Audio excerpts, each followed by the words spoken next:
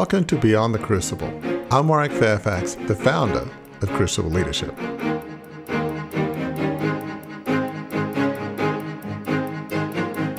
People want to follow authentic leaders. Young people especially, they want real. They want vulnerable. They don't want some cartoon character with a mask. And when you say that you care, they want to know you really care, not because you went to a seminar or read it in a book.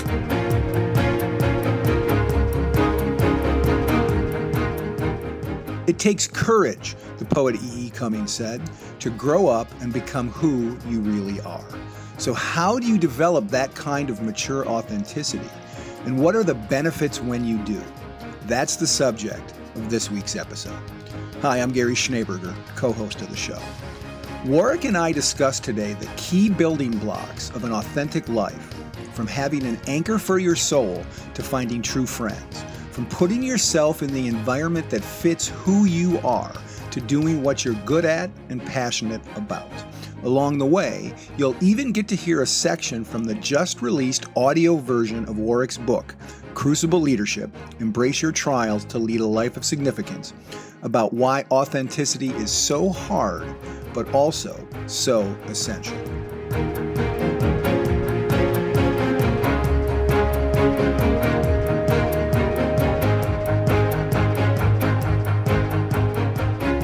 I know you're looking forward to this one because it's about one of your favorite subjects, because I hear you talk about it all the time when we're recording a podcast and when we're not. And listener, that is, we are talking today about authenticity. Specifically about the importance of authenticity in moving beyond your crucible, getting through your crucible, surviving your crucible. Authenticity, if you plotted a roadmap along your crucible experience, authenticity would show up as a necessary flag, a pin in a lot of places along that journey. And Warwick, as we get going here, one of the things I thought was interesting about, and I hadn't thought about this before, but authenticity is both hard when you're coming out of a crucible. It's also essential in order to come out of a crucible. And that's, when you think about it, to be said of a lot of things that we talk about here, right? About humility, about vision, all those things. Vision's hard, but it's important. It's essential. But landing here, this is, I know, a particularly important subject to you, near and dear to your heart, authenticity. Why is that? Why is authenticity maybe not your favorite aspect of moving beyond your crucible, but I know it's one that you talk about quite a bit. I think in a way, the world wants us to be somebody else, to be inauthentic. And we tend to be pulled into wanting to please others, to put on a mask, to be scared of who we are. And, we'll talk a lot more about that. But when you're coming out of a crucible, it's especially tough because you might feel like whether it was setback, failure, maybe something terrible was done to you, the last thing you want to do is be yourself. You might feel ashamed of yourself, embarrassed about yourself. And so the whole concept of being authentic, it's almost the hardest time is when you've gone through a crucible. You want to hide. The real you is in pieces, is broken, typically in the depths of the pit of your crucible. So it's hard anyway, but in a crucible, it's really, really hard. And it's interesting. Here's a trivia fact, listener, that you may not know. You probably don't know because I'm not sure we mentioned it in the 90 episodes that have come before this, but your book, Crucible Leadership: Embrace Your Trials to Lead a Life of Significance, had a working title in your mind at one point. What was that working title? It was Authentic Leadership. Back in, as listeners know, 2008, I gave a short message in church, some illustration, and somehow what I shared about my story and lessons learned made folks think, gosh, we want to hear more about this story. And so I started writing the book. And so this notion of being authentic, there's another book called Authentic Leadership that's more of a scholarly business work. But yeah, that notion of authenticity, really was one of the core pieces of why I wanted to write this book. Right, which is why, as we're kind of looking to pull apart the book a little bit, now that the book is out, as we do the podcast, that's one of the reasons why we landed on authenticity as sort of the first subject that we talk about that comes from the book, because it was so important to you. You almost named the book that, even before you had kind of gotten your hands around the idea of moving beyond your crucible. You were talking about the importance of authenticity. Yeah, absolutely. So we've got here's the great thing about the ever expanding roster of Crucible leadership assets.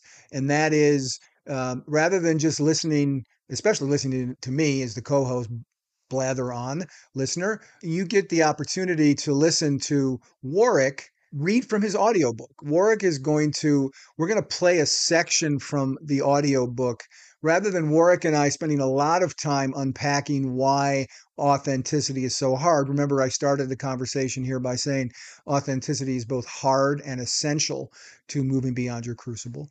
There's a section in Warwick's chapter 3 of Warwick's book that's called "Why is Authenticity So Hard?" So to really kick off the conversation, here is "Why is Authenticity So Hard?" from Crucible Leadership. Embrace your trials to lead a life of significance. Being authentic is one of the scariest and most difficult things you can be. It flies in the face of our culture and conventional thinking. You could even say it flies in the face of conventional business thinking. Marketing teaches us to identify the needs of the target market and then design the product and the communication about it to meet the needs of the consumer. Give the consumers what they want and tell them why that product meets their needs. This may work in marketing products, but not in leading people. People want to know who their leaders really are. Being authentic is one of the biggest gifts you can give to yourself and to other people. Simply put, you cannot lead if you are not yourself. People do not want to follow inauthentic leaders. However, being authentic, being truly you, takes courage. It is one thing to be rejected while you're wearing a mask. In that case, people are not really rejecting you, they are rejecting your mask. Putting on a mask is safe. You can craft a mask that appeals to the broadest possible group of people. Do people want you to be outgoing? Then you can be outgoing. Do they want you to be witty and intelligent? Then you can be witty and intelligent.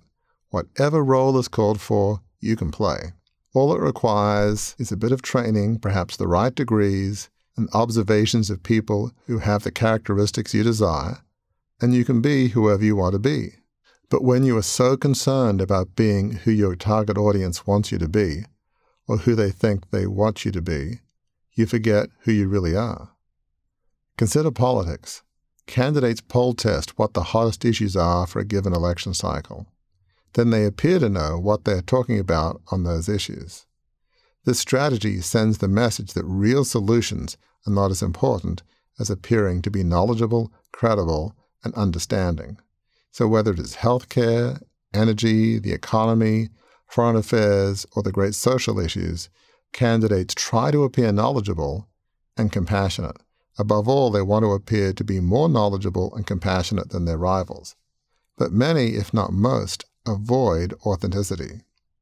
As Jack Nicholson famously says in the movie A Few Good Men, you can't handle the truth. Can you imagine a candidate telling the public what he or she thought the important issues were, even if they were not even among the top 10 issues their pollsters said people were concerned about? It is the ultimate taboo, telling the public not what you think they want to hear, but what you believe they need to hear, and being yourself as you do so. Maybe your pollsters are telling you that the public wants you to be compassionate and empathetic, but you are more of a tough, no-nonsense, tell-it-like-it-is kind of person. The pollsters will tell you that if you have to deliver painful medicine, i.e. the truth, say it in a way the public wants you to say it. Don't be yourself when delivering the bad news. The point here is not that cold and gruff wins or that being compassionate and understanding is bad, nor that it is wrong to try to be compassionate. It is that you have to be yourself and do what you believe. That is the hallmark of authenticity. Simply put, it is being who you are rather than who you are not. You might be thinking, okay, I buy the fact that you need to advocate for what you really believe in and be yourself, not some other person. So what's next?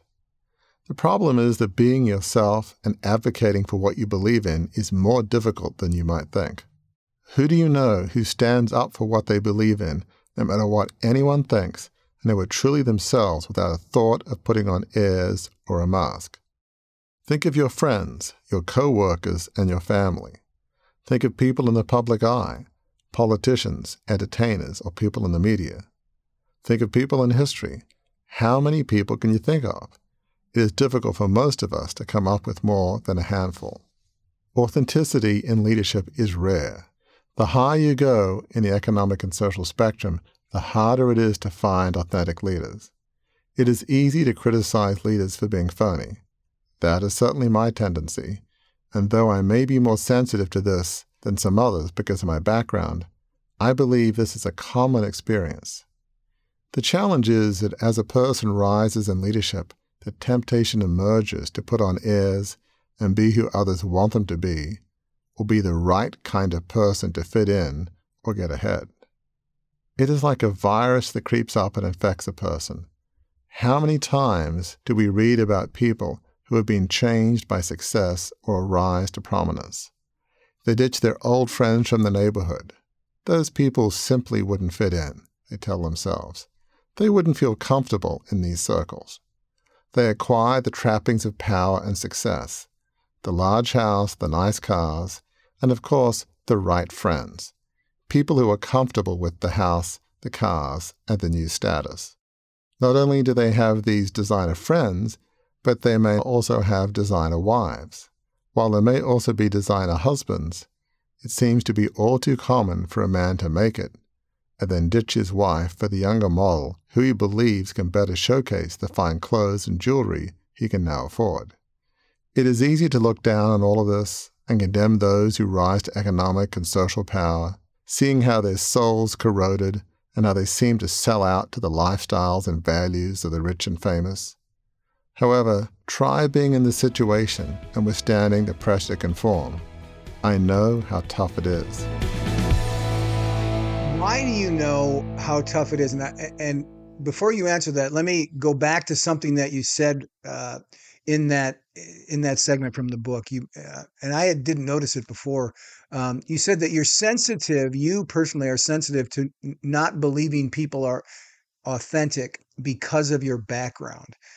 Talk a little bit about the way you grew up and how authenticity played or didn't play into that. Yeah, I mean, I'm trying to remember if it's in this current version of the book, because there's been a few versions going back and forth. But there was one version of authenticity chapter in which it said, I grew up in the world of the inauthentic, and it's sort of a haunting line because, when you grow up, as listeners would know, 150-year-old family media business with newspapers, TV, radio, assets, the equivalent to the New York Times, Washington Post, Wall Street Journal. We grew up in a large house in Sydney, Australia, on the water. My parents had parties for visiting dignitaries, prime ministers, politicians, business leaders, visitors from Hollywood. So we had just some of the elite people in society. My parents and my mother would throw parties for 300 like it was nothing. I mean, these were parties of a scale that when people from Hollywood come to Australia, they'd say, go look up, Lady Mary Fairfax. She'll throw you a party the likes of which you're not used to in Hollywood. That's telling you something. That's saying something. Yeah, because I lived and worked in Hollywood for several years, so I know exactly how big a statement that is. And it's really as much the style and all. And that was wonderful. I think that was, tremendous. But some of the people there, they were just so concerned with impressing each other, Oh, I did this big deal and I met Prince so-and-so or Count whoever it was. And, it was just, there was this air of, I've made it, I'm successful, and I know these powerful people. And, I was sort of invited to those parties and as a teenager, and guess my parents, for the future of the newspaper business, wanted me to be at those functions. And ever since then, I just became allergic to the whole putting on of airs, to inauthenticity, and I've always craved the real, not the phony. Still to this day, I don't have a whole lot of time for people, and a lot of politicians, irrespective of their political party, by definition, tend to put on a mask because that's part of being a politician. So I've ever since growing up in that environment, I've always been pretty allergic to lack of authenticity. So the book's called Crucible Leadership. Your consultancy is called Crucible Leadership. Talk a little bit about how authenticity or lack thereof can lead to crucibles, and on the other hand, can sort of chip away at your leadership. I mean, you said in the segment of the book that we played or you read, depending on how you're consuming this, listener, you said, Warwick, you can't lead if you're not yourself. So how does the idea of authenticity play into both aspects of Crucible leadership, the Crucible part and the leadership part? Yeah, I mean, I think lack of authenticity, and we'll probably get into this more, is really fundamentally a question of identity. It's this notion that people won't accept the real you, whoever you are. Maybe you grow up in a certain background and you want to put on this polished tone. I know in the UK, they talk about learning how to talk, in the BBC accent, instead of the polished upper crust accent. And that's real, you talk in the wrong accent, at least when I was in college in England, the late 70s, early 80s, it could be a job killer for getting into elite business.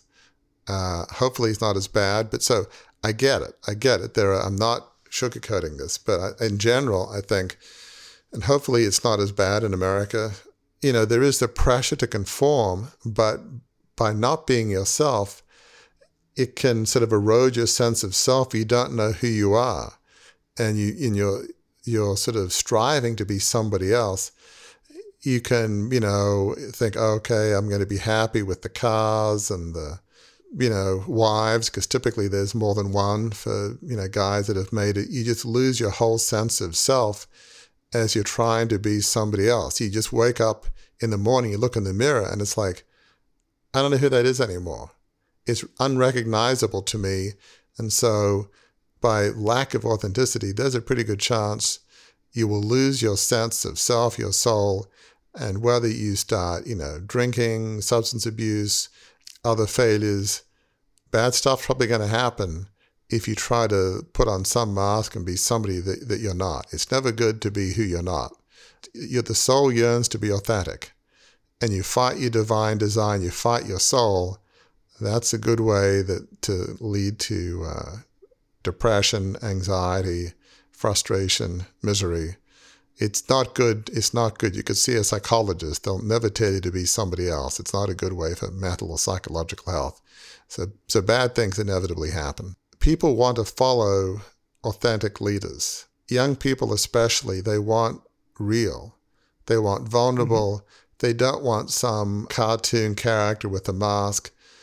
And when you say that you care, they want to know you really care, not because you went to a seminar or read it in a book and you ask a few questions, but it's clear that you could care less about the answers. You just ask and say, how's the family?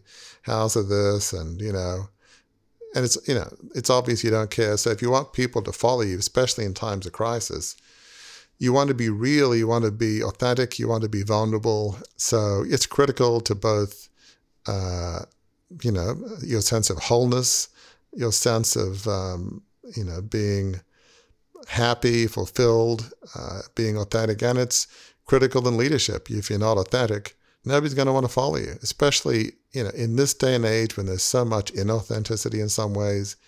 People crave the authentic as much now as any time in history. So it's just so critical for yourself and your own sense of well-being, as well as to lead anybody in anything.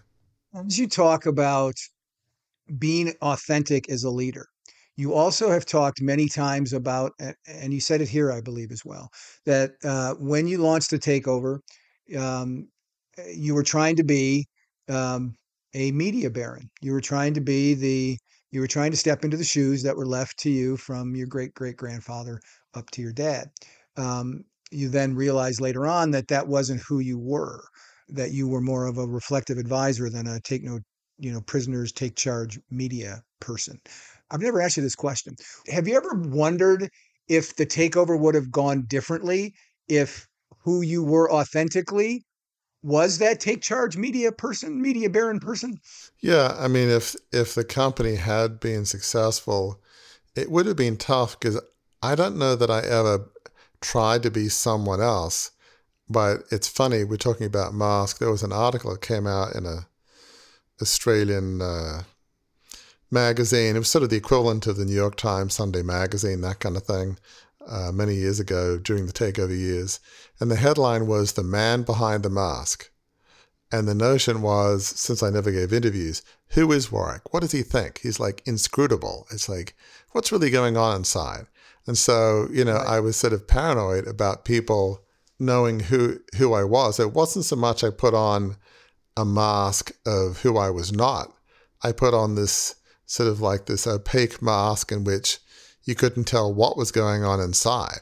That's sort of a different kind of mask. It's just like not giving interviews, just being neutral, because I was just, really afraid. I was in a position of not wanting to make mistakes. And so I, in a sense, did put on a mask, but it wasn't a mask with another face on it. It was like a mask, just a blank mask with nothing, Well, I was going to say, and readers can see that picture from that magazine cover, which is included in your book. You have that photograph of the man behind the mask, because that was one of the stinging examples of the way the press covered everything. I mean, I think another aspect of really what you're asking is, in a sense, I was trying to live somebody else's life, and I've talked about this a bit in the book and obviously before.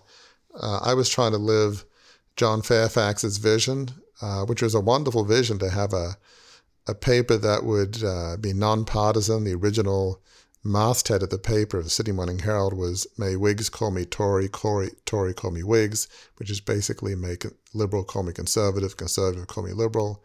That was a wonderful vision, to have a nonpartisan paper that would uplift the then colony of Australia.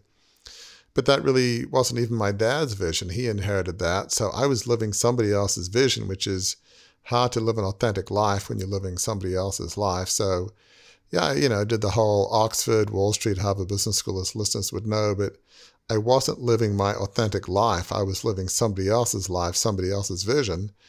And that caused angst, frustration, and I didn't do it well, because when you live somebody else's life, you won't do it well. By definition, you will feel frustrated and out of place. And I felt frustrated, out of place, and every day was like a deer in the headlights. Going to work, and again, we've talked about this in the opening line of the speech that I give. I talk about walking in December '87 when the takeover had finally completed. I walk into the building, walk into the elevator for the first time as proprietor. Everybody knows who I am. My face was on newspapers, magazines, TV. And I'm in that elevator with journalists and other staff of John Fairfax Limited, and I'm saying nothing. I'm so uncomfortable. I just wanted to get out of that elevator. It was emblematic of that whole experience of just, I wasn't living my authentic life, and it was very painful when the takeover failed, ultimately in December 1990. But in other ways, it was a relief, because I didn't have to live a lie, as people say, to try and be a person I fundamentally was not. So I can testify how living a life of inauthenticity, in the sense that I wasn't putting on somebody else's mask, I was putting on this faceless, opaque mask that really covered up who I was and what I was feeling. And it was miserable. That is a good time to, and I hate to say it, after you say that, I was miserable. That's a good time to kind of turn a little bit and explore, listeners, as you're hearing Warwick talk about these things, and you're thinking in the back of your head, am I living authentically? What are my strengths, and what are my values, and what are my things? There are in the book you talk about this, and we can do it in kind of two stages. There's a first stage of sort of assessing where you're at. Are you living authentically? Are there ways, what are the ways, Warwick, that listeners can start today? You talk about one small step a lot. What's one small step they can take today to sort of assess whether they're living authentically? And then we'll move on after that, after we sort of assess, here's your baseline, here's where you're at. Then how can you go and actually move toward living more authentically? But what's the first step to kind of, it's sort of an audit of where you're at, right? Yeah, absolutely, Gary. So one step is there's a number of assessments that can give you a handle on your strengths and weaknesses that form a pattern. Some are called motivated abilities. It's not the totality of who you are, but it's no assessment will capture everything. But you've got obviously well-known ones like Myers-Briggs and DISC, 360s, which are very popular in the corporate world, which assess what are people above you, beside you, and below you in the organization shot think of you. So one I like is the Leadership Practices 360. There's the Enneagram, which is another assessment that is a good way of capturing who you are. So all of those provide a good snapshot. I think it's also helpful to ask friends, family, even coworkers who you know well about strengths and weaknesses. And, it's probably a weird question to ask them, but it's, so who do you think I am? If they say, honestly, I've no clue. I don't know who you are, or that would not be a good answer. Or, No. I used to know who you were. Now, I don't know. I talk a lot about successful people. I mean, I grew up in a very wealthy background, so it's a little abnormal.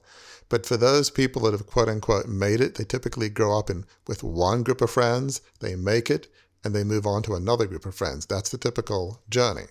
So maybe go back to ask the folks you knew in middle school or high school or friends and say, so who do you think I am? And you may like what you hear, or you really may not like what you hear. So that's almost more of a character audit in terms of, am I being real? So you ask the right questions, and as we often say, careful what you ask for.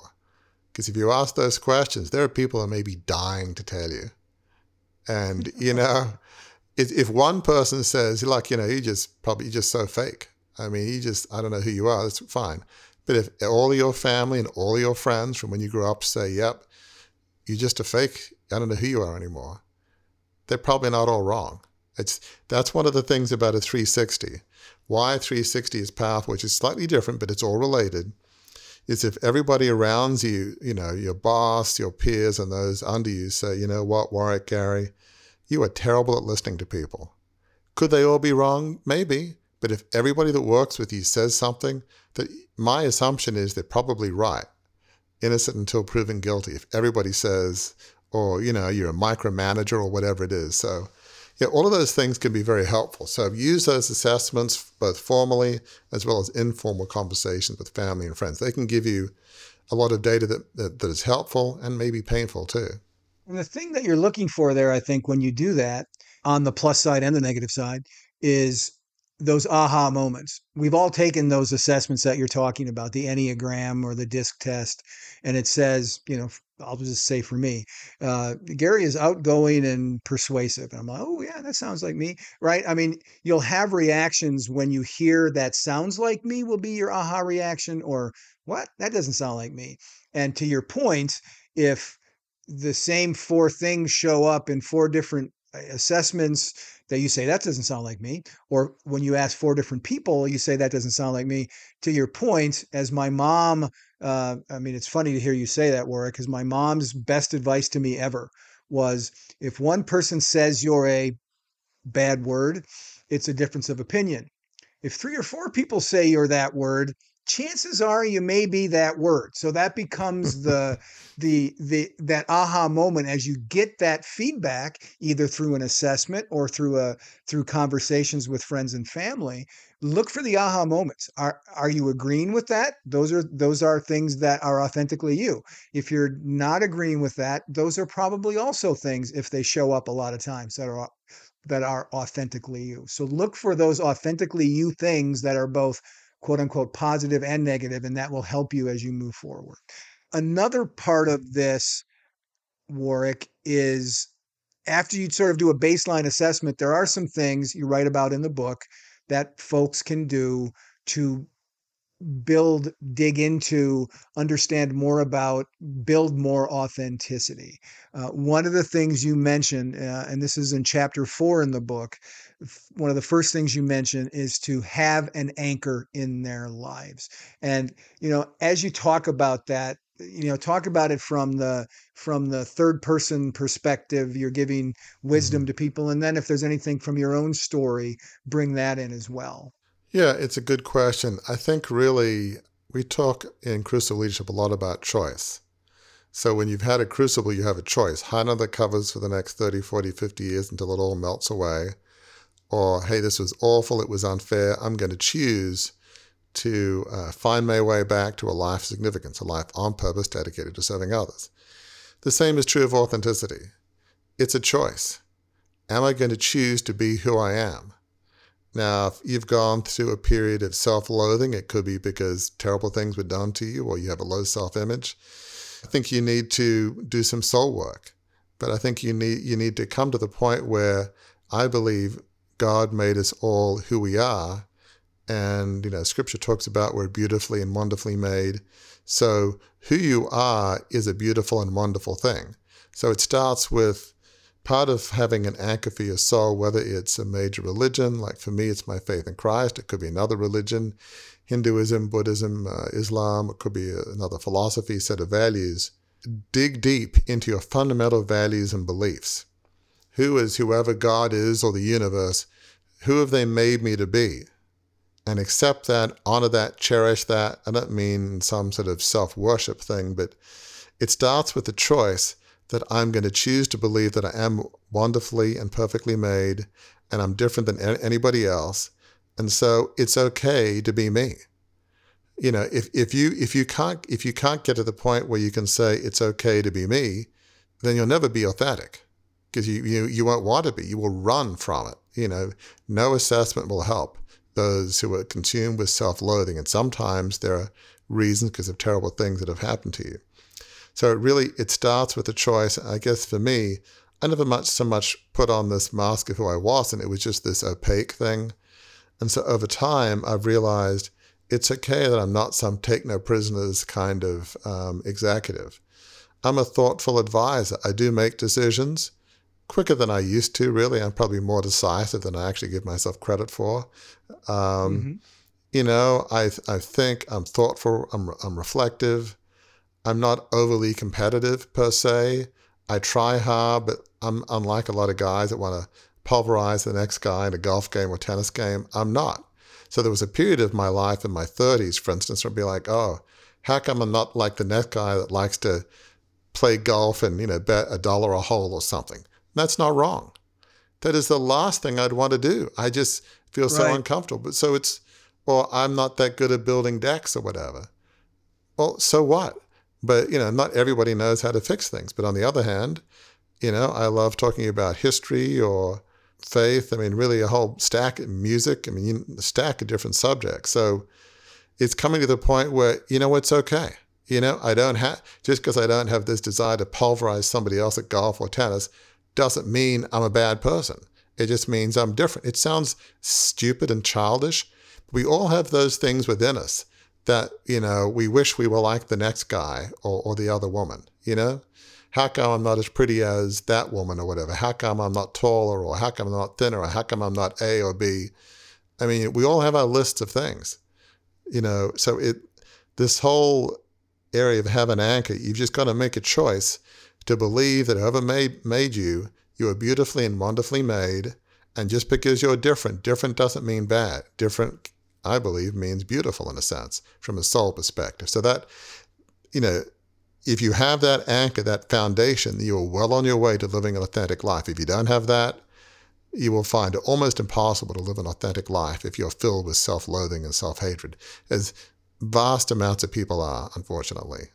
You need to accept those things. And that's where, again, if you go through the assessments, if you go through asking friends and family, take that, weigh that counsel, that feedback seriously, and apply it as it's appropriate to help you as you move forward.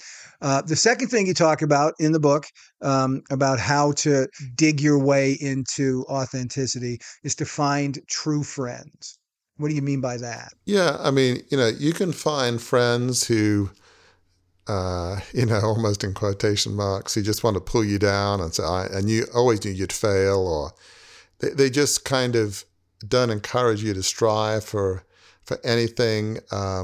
Or you can find, like for the rich and famous, the Hollywood people, for instance, you can find friends who they just want you to be your friends while you're successful. And as soon as you maybe have a few movies that didn't go so well, or maybe you got fired from your CEO slot, they, disappear in a nanosecond. It's like they walk on the other side of the street. I never knew you. Don't know who you are. Gary who? Warwick who? They just don't know who you are. That's pretty soul crushing when you thought that you were your friends, they were your friends. So you want to find people that are not there to be with the fake you, the inauthentic you. They like the real you, quirks and all. We all have our quirks. That makes us who we are. I would say that makes us beautiful people in the real sense of the word, not the Hollywood sense of the word. The third point that you make about how you can dig into, discover some, reset your authenticity, is to find the right environment. What do you mean by that? Yeah, I mean, really, it can be as simple as, if you're somebody that kind of likes the country, rural areas or the mountains, if you need to be in nature for your soul to sing, don't be holed up in some apartment or some cubicle in, a skyscraper in Los Angeles or New York. It's not wrong, but it may not fit with who you are as a person. If you're somebody that more likes the buzz and the activity of a big city, then don't be in the middle of nowhere. It's not right or wrong. And similarly with the companies that you work with and organizations, if you're somebody that likes a slower pace of life and you want to, have time to smell the roses and chat to people, don't work in some New York investment banking firm when you're going to work till, 10 p.m. every night and most weekends. I mean, it's not right or wrong. I mean, although I think for family reasons, working 24 hours a day is probably not a good way to have a happy family and happy spouse, but that's a whole nother conversation. But, you want the environment you're in to support who you are. And from a values perspective, if your values, honesty, integrity, kindness, and you're working in some, corporate deal-making environment, that's not going to be a good fit. And let's forget value judgments for a moment. You want to have an environment that supports the real you, the real authentic you, because environments tend to want to mold you into being who they want you to be. Again, I come back to Hollywood, such a classic example. It tends to want to mold you into who they think that you should be. So, it's not wrong to want to do that, not at all, in any way, shape, or form, but find an environment, both physically, location, and in terms of culture, that supports the real you. Don't try to be a kind of fish out of water. And you love the ocean and somehow you'll strand on a beach somewhere. What'll happen to a fish? It dies if it doesn't have water. So your soul will die if you're in an environment that is toxic to, what you treasure and who you are, who the real you is. A while back, you described an elevator ride you had when the takeover of the family media dynasty was successful. On paper, it was successful. You were in charge. You were proprietor. But you described that elevator ride as being up there. You're in charge. You're surrounded by your employees, and you are uncomfortable. Safe to say, that was not the right environment, being the proprietor of John Fairfax Limited? It certainly wasn't. I mean, at heart, I'm a I'm a reflective advisor. I don't yearn to be in charge. I would rather listen and learn. I love learning about things that I don't know anything about, which is one of the things I love about this podcast we have, Beyond the Crucible. Right. When we interview guests, I'm continually learning about people's stories that for the most part, I didn't know anything about. So I love that. So yeah, I'm a reflective advisor. Being on a board is not a bad fit. Writing a book, talking on podcasts and other things we do about, how your worst day doesn't have to define your life and how you bounce back to live a life of significance from your crucible. That's all a good fit. But being in charge of some massive media company, it wasn't my vision, and it so wasn't, who I was.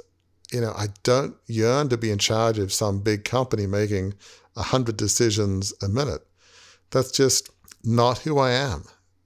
I think and consider too much, So no, that was just an incredibly bad fit for who I was, and certainly wasn't the person I felt needed to be in that slot. Wasn't me. Certainly wasn't the authentic me. And that, if more than anything else we've talked about, I think is a spotlight, is a floodlight on how important authenticity is to your sense of fulfillment, your life of significance that we talk about a lot on the show. Because what you just said was being in charge of a multi-billion-dollar corporation, right? We tend to think money's going to make us all very happy.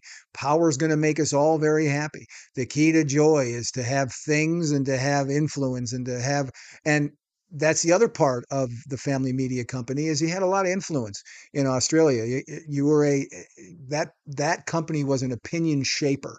All of those things weren't as important to you, weren't as fulfilling to you as being who you are authentically. That is a powerful endorsement of just how critical authenticity is, right?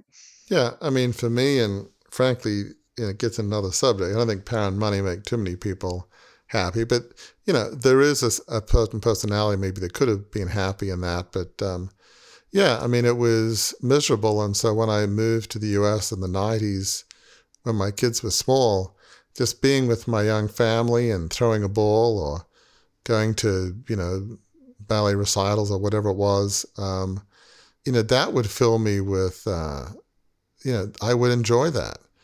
Being an executive coach, helping people accomplish their dreams, writing. These are all things that I enjoy.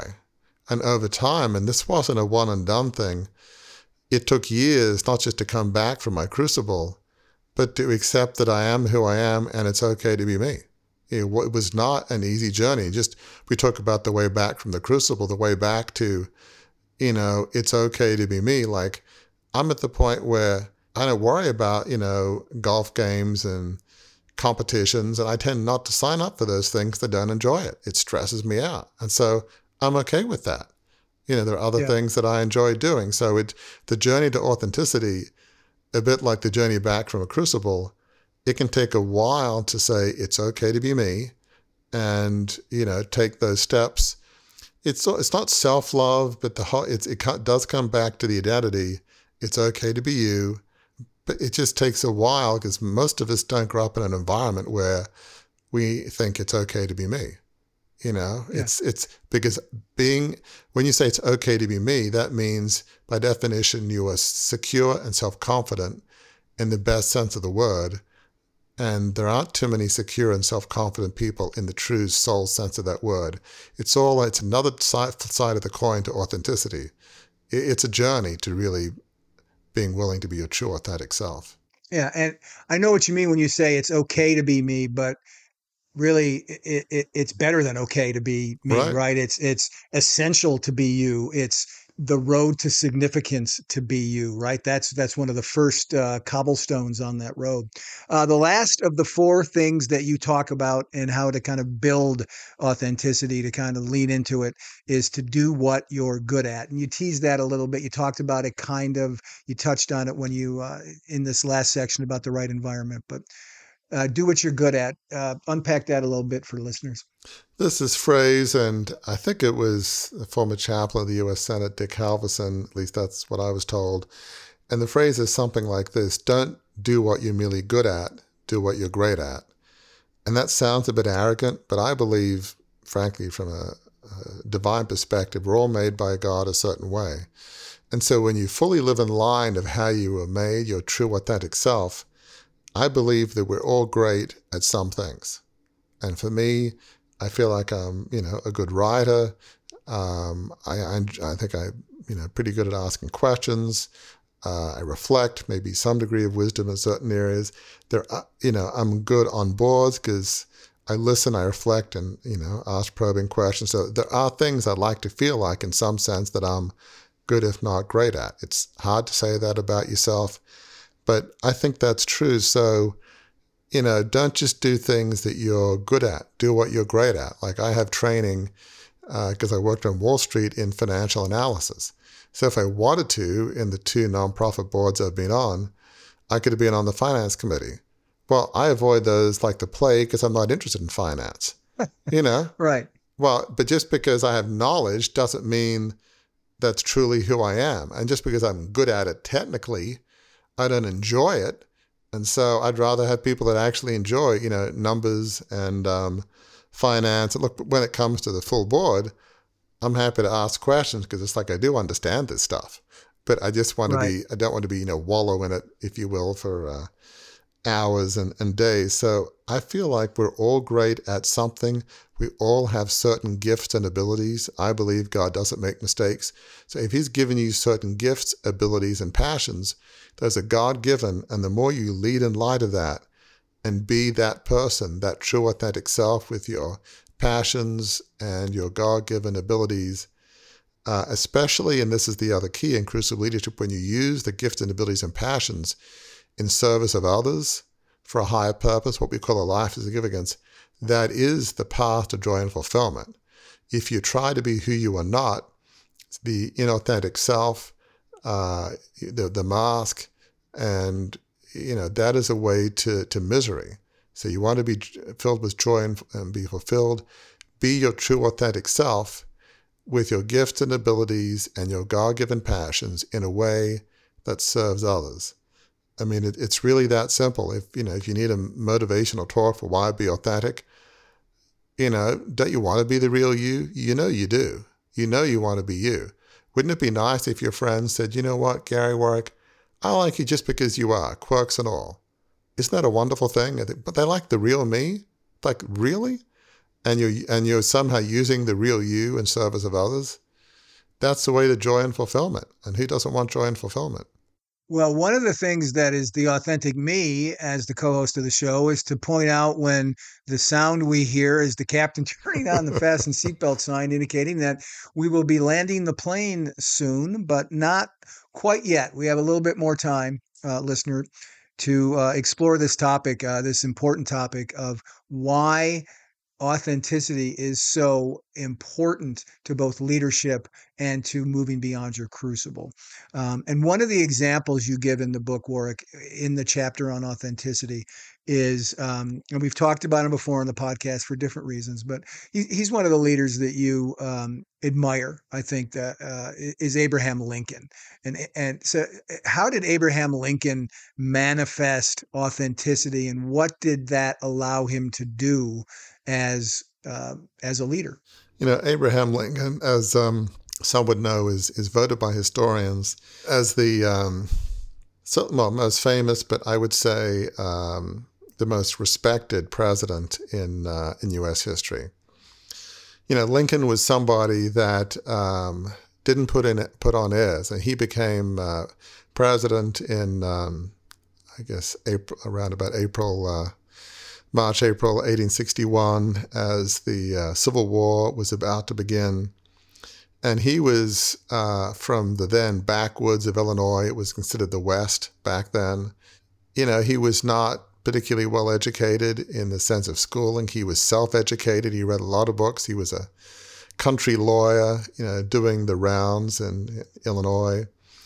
And he would just share, even with his cabinet, these homespun stories. Instead of making a point, he would go on for probably 10 or 15 minutes with some story, and these cabinet members' eyes would roll, and here we go, the president's going to give one of his stories again, and off he'd go. But he was who he was. He was authentic. He was probably one of the most self-confident and secure people there's ever been in office, probably by a wide margin.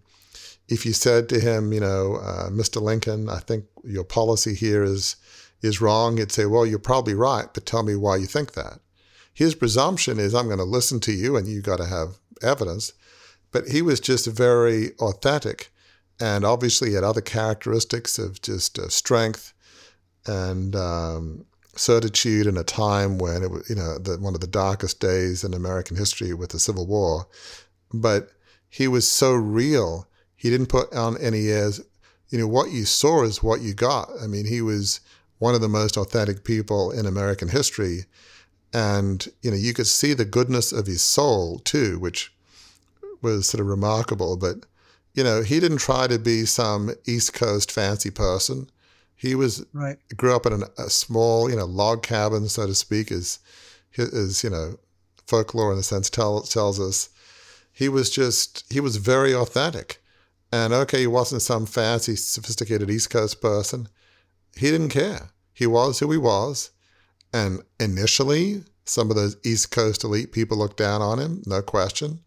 But over time, including his own cabinet, who most of them were his rivals through the Republican nomination, but over time, they began to see the real Abraham Lincoln, the authentic Abraham Lincoln, was a great man, was a great person. So he won them over. But initially, they just said, who is this guy? Where's he from? Illinois, which is way out west. Yeah, but it takes courage to be authentic, and he had certainly plenty of courage. That is an excellent way to land the plane. I think it takes courage to be authentic. I mean, if you had to summarize what it is that we've talked about here, right? It takes courage to be authentic. It takes courage to stand up and say, yes, I'm a guy, and a guy stereotypically is supposed to know how to fix cars, and I'm with you. I mean, my way of fixing cars is to say, how much is that? And then I write a check. Right. I mean, that's the way that I do those things. It takes courage to be authentic, and you can build that courage muscle by doing some of the things that we've talked about on the show today, right? Yeah, I think it starts with identity. If you're a person of faith, think of it this way, or even if you're not a person of faith, God loves you for who you are, warts and all. Doesn't mean if there are things you need to make right in your life and stop hurting people, doesn't mean you don't have to fix some of those things. It's got nothing to do with authenticity. But the fundamental person that you are, God loves you because of who you are. Hopefully you have a spouse or some friends and family that love you for who you are, and they know the real you. So it really starts with saying, God loves me for who I am. Hopefully I have some friends and a spouse, a partner who love me for who I am. That is then a foundation to say, I'm going to make a decision that it's okay to be me, and I'm going to be the real me, and I'm not going to put on a mask. And if some people don't like it, well, they can move on, move on. I don't need people who don't like the real me. I'm not talking about the stuff that hurts people. I'm not talking about that. But I mean, the true you, not, some of those other things, but the real you. You don't need those friends that don't like that. Surround yourself with the people that do like who you are, and find a way to use who you are in service of others, in a passion that you feel like will make the world a better place. That will support your authenticity. So it really, as we often say in Crucible Leadership, it begins with a choice. Choose to be the authentic, true you. Choose to be the authentic, true you today. It starts with a choice. A plane on the ground. Way to land the plane, Warwick. That's an excellent exhortation for listeners to it's okay to be you. Remember that.